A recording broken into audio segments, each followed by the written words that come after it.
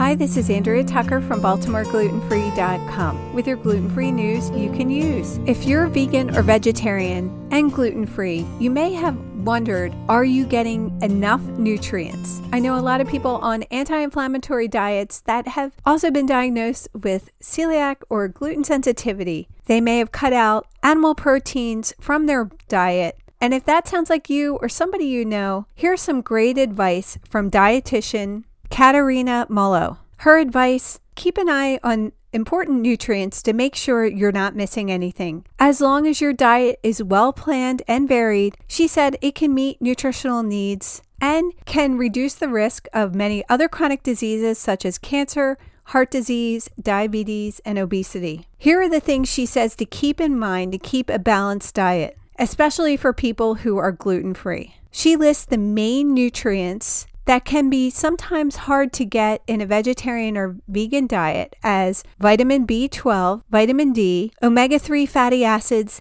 calcium, iron, and zinc. In a gluten-free diet, we have to be concerned about making sure we get enough fiber, watching fat intake, as well as sugar and high fructose corn syrup. Unfortunately, because some products like cereal and bread that are off limits for us are fortified, we can be missing certain B vitamins, calcium, magnesium, iron, and zinc. This can be on top of malabsorption issues. So it's important to remember to keep our diets varied and keep these vitamins and minerals in mind. Here are her recommendations for someone who is vegan or vegetarian and gluten-free. Katerina recommends, again, a very varied diet focusing on whole foods such as vegetables, fruits, dairy or dairy alternatives, whole grains, legumes, nuts, seeds, and healthy oils such as avocado and olive oil. She recommends to make sure to include a variety of protein sources such as legumes, lentils, beans, chickpeas,